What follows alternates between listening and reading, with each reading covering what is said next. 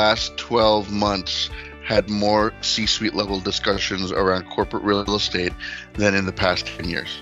Right. Literally, this is a C-suite agenda item at this point. Everybody is concerned about the workplace and how that's going to effectively contribute to, the success of their organization going forward.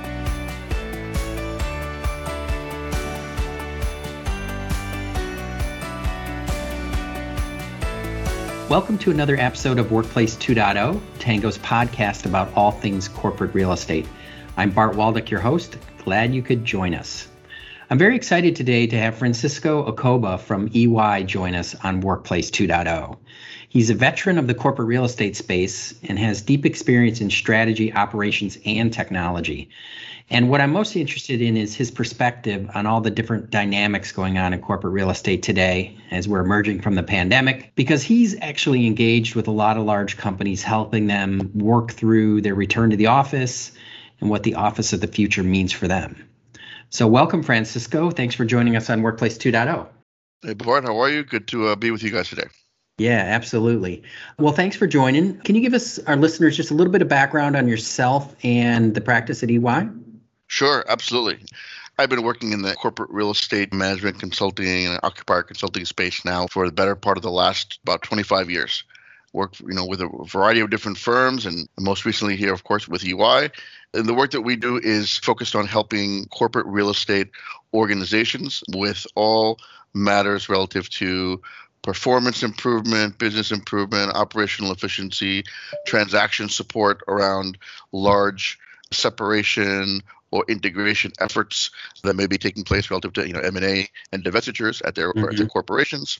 We do a lot of work in the technology space and helping clients think about IT strategy, system selection, deployment of solutions.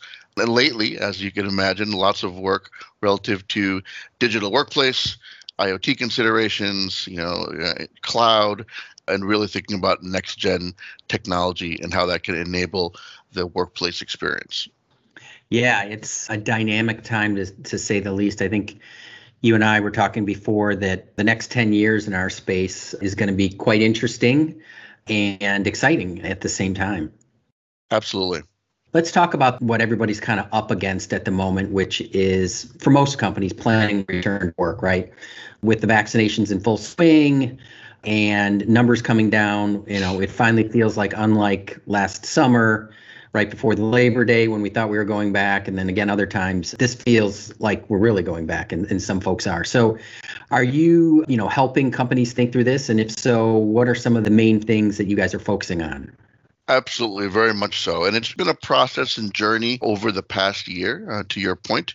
The thoughts have evolved and perspectives have evolved both for internally within corporations, organizations, as well as in the consulting and advisor community, as we all collectively try to think about, what are all of the key aspects that need to be addressed relative to a return to the workplace. Clearly, with the recent developments and big push around vaccination, people are becoming more comfortable and, in many cases, beginning to, of course, venture back out into the marketplace and getting excited about the opportunity to begin to co-locate with their colleagues for collaboration or with their clients or vendors and so forth. There are still certainly concerns and hesitations in the marketplace, but I think what's particularly encouraging from my perspective is, as we've been talking to clients as well as many large landlords, owner-operators, investors over the past few months, everybody's trying to do their part and do their best to really figure this out, figure out the solutions so that people are going to be comfortable and confident when they come back to the workplace. Timing for that clearly will be different for every organization. Some are now really pushing it hard, and we've seen all of the recent press releases in many cases from some of the large financial institutions, for example, in the New York area, or even some of the larger global technology companies that have started to make announcements about opening some of their headquarters, facilities, or campuses.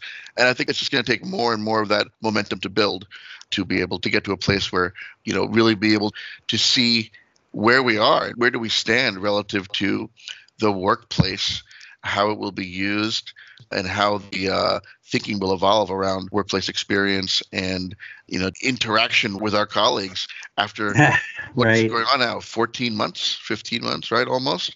It's been a long time. Yeah. And, I find quite fascinating because, obviously we both follow all these things in the news. And, early on it was, hey, we don't need the office anymore. Everybody can work remote. Isn't this great? So the pendulum swang all the way to that extreme and it's started coming back. And I even just look at the tech space that we're in, that we have this interesting continuum from those companies that are allowing for more remote dynamic workplace and those who are looking more in office. So on the remote side, you have like a Facebook basically saying, hey, you can carry on work from home post COVID. We can make it dynamic. You can come in when you want.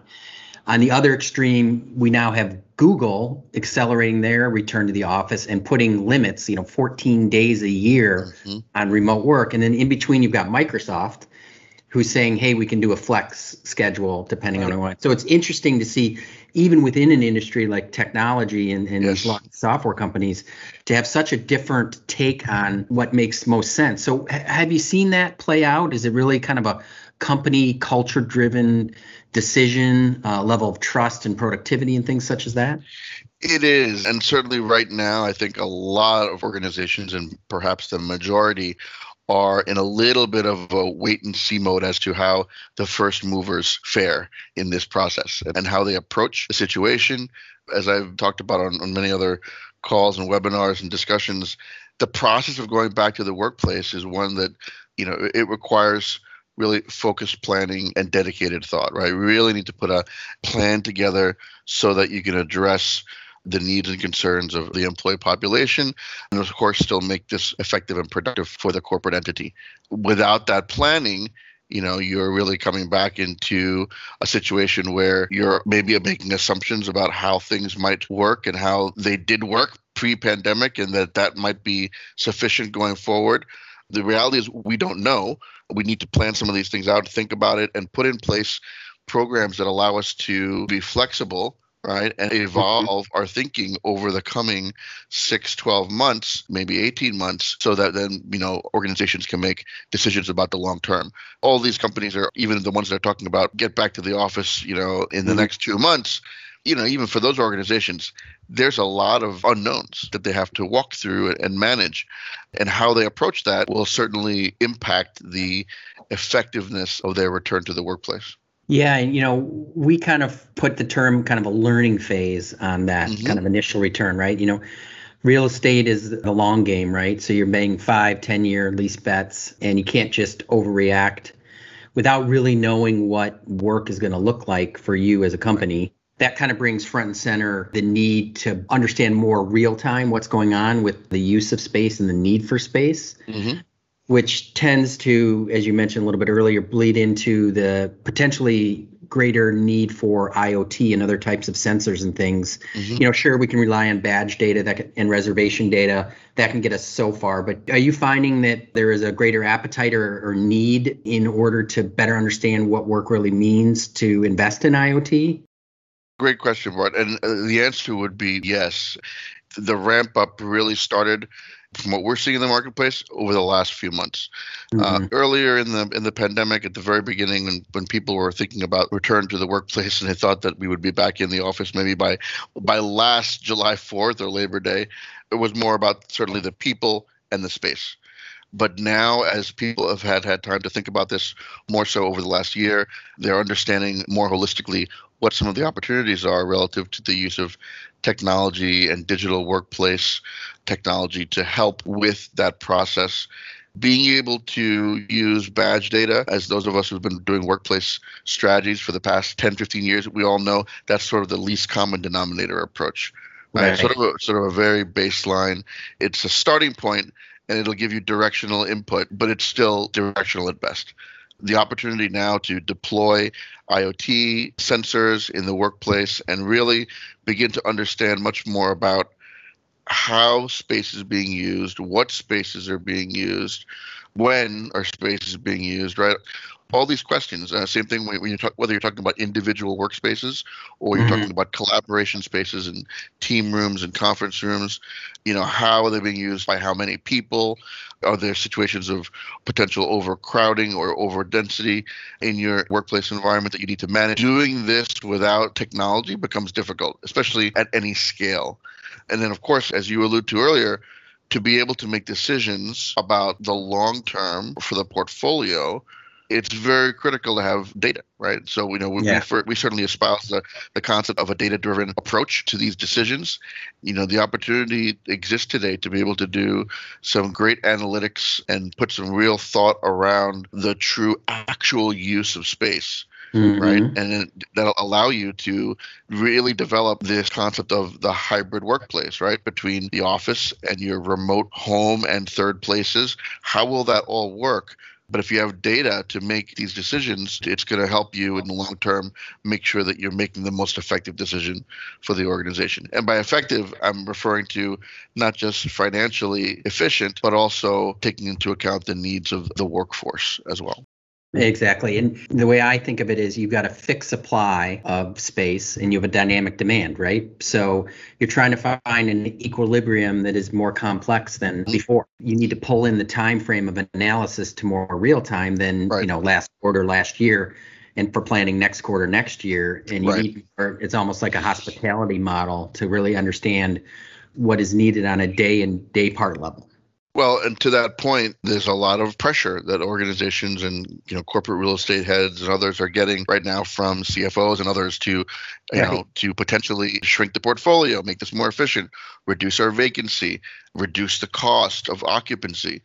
And if that pressure continues, and as many organizations are alluding to, that they do significantly reduce their footprint in the realm of 10, 15, 20, 25%, if that's the case, then you have less space and you have your demand to manage, as you said before. So now you have less flex. So you really need to understand what the true demand is so that you can manage things more effectively in that smaller footprint and, contribute to those cost measures of the organization. But again, still meet the needs and allow your organization to be effective in the workplace. You hit on it with the occupancy cost side of things. Obviously, the CFO has always had his or her eye on real estate, being a top 5 expense, largely, you're competing between the human resource cost and real estate being up at the top. So CFO has always been aware. But it seems as though the other parts of the C-suite now are much more engaged in the real estate equation, given, the risks, the liabilities, all the changes going on. How do you see that playing out? Are you getting more audiences with a broader set of the C-suite than maybe you have in the past, where maybe it was CFO-centric or operationally centric? Very much so. I would probably be safe to say that in the last 12 months, had more C-suite level discussions around corporate real estate than in the past 10 years. Right. Literally, this is a C-suite agenda item at this point. Everybody is concerned about the workplace and how that's going to effectively contribute to, the success of their organization going forward. So absolutely, this is definitely on the radar screen.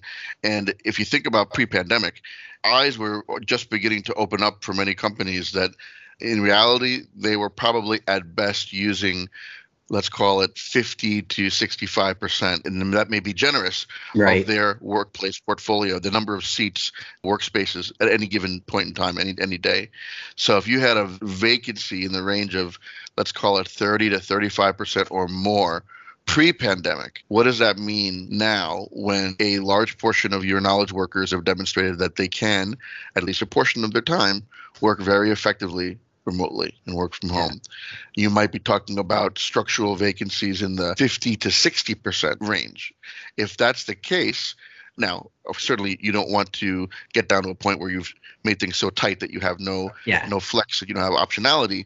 But even again, if that allows you to reduce your portfolio by 20 or 25%, that's a lot of change for organizations, right? That's a significant. Well, yeah, and I think even, change. In your neck of the woods, some of the financial services firms in Manhattan trying to step away from that very expensive real estate, maybe go to a satellite type of strategy or other things. I even heard, interestingly enough, talking to a retailer recently, that they're starting to create corporate office space within retail stores for their office employees. So they don't have to do the 2-hour commute. They can go in office at a local store of the company. They're getting creative, They are getting creative, and organizations are certainly thinking about how do they consider potentially more hub and spoke type models for their portfolio and their footprint, even within major metropolitan areas. So it will be interesting to see. I think the way that organizations will use the workplace will change going forward. Mhm. That's the one thing that we know, right? What we don't know is exactly how. To the point made earlier, to really figure out the how and what that's going to look like, you need data and you need to be able to have the opportunity to do much more analysis than we've had or been able to do in the past, because it just won't suffice going forward.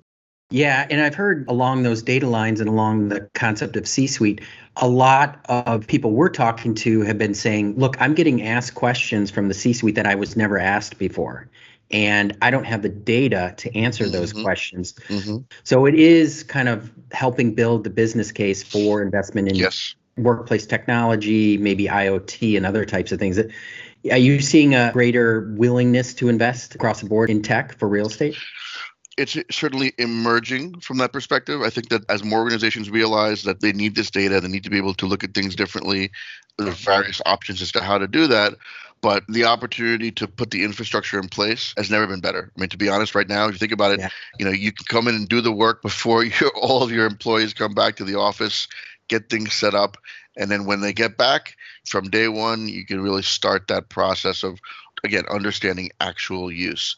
And the cost of doing so from a hardware and sensor and analytics perspective has certainly reduced over the years, right? So it's gotten to a point where it's certainly much more cost effective.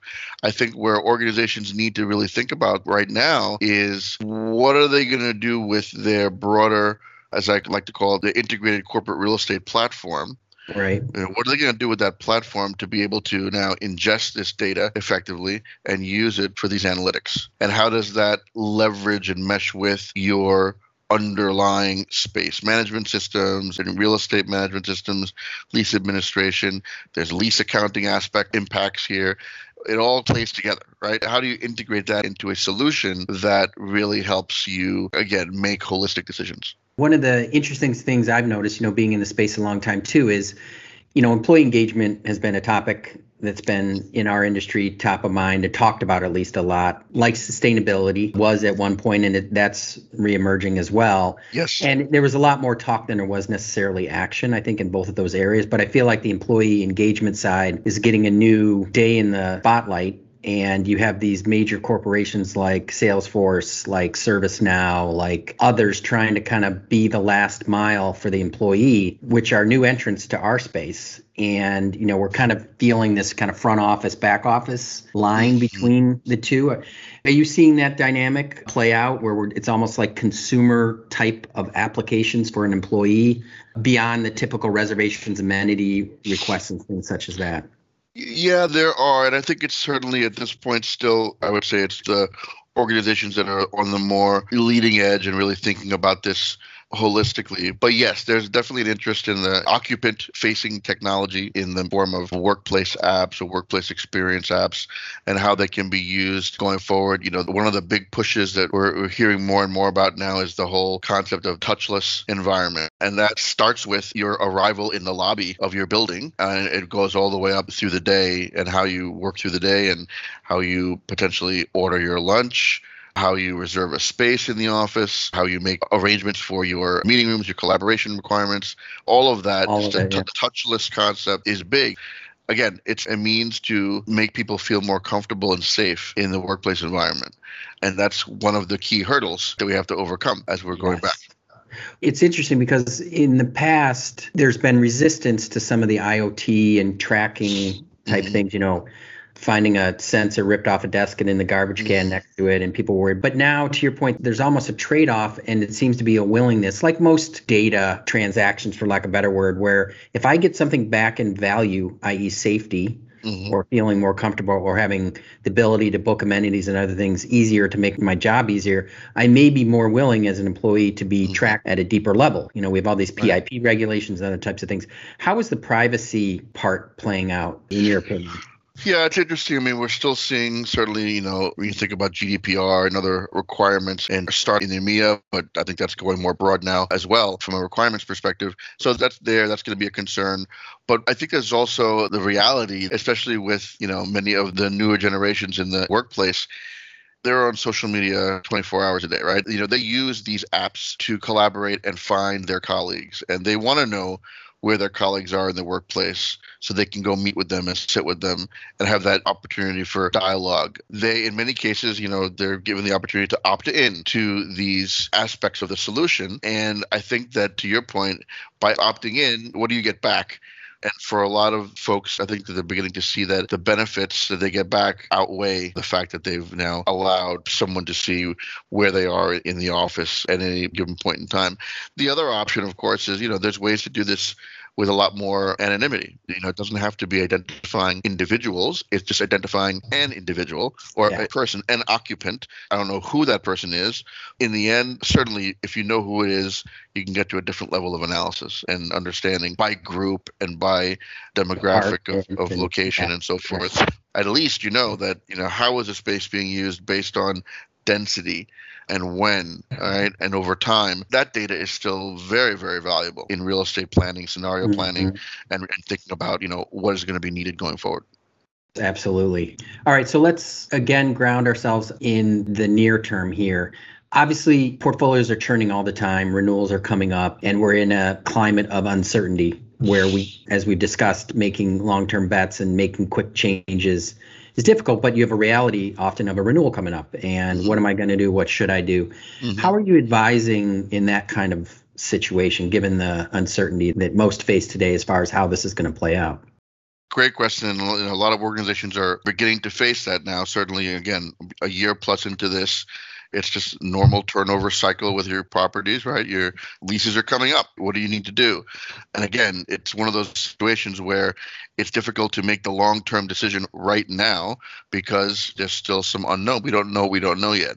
So in many cases, it's a matter of working to, even if it's a short-term renewal in place or extension for a period of time until you can get your folks back and get grounded in your thinking around the workplace and the portfolio going forward, and then make those decisions in the next 12 to 18 months.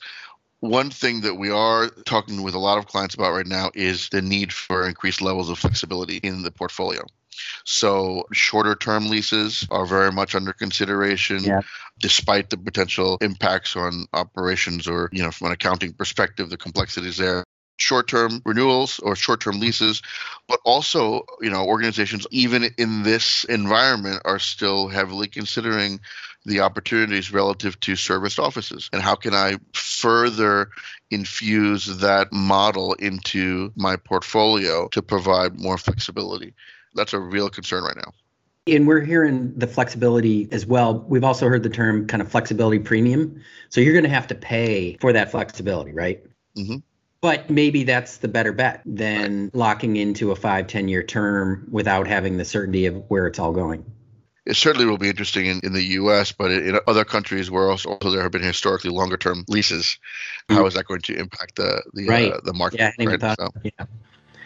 Very interesting. Well, it's a crazy time, a good crazy time as our industry is. And I really appreciate you providing some insights into kind of what you're seeing out there and joining us here on Workplace 2.0. Looking forward to hopefully having you back as this continues to mature and evolve. And it seems like we fast forward 2 months and the world has completely changed and we'll have a different conversation. That's right. No, thanks so much for the opportunity to connect with you and your listeners today, and certainly look for the opportunity to continue the dialogue. Thanks so much.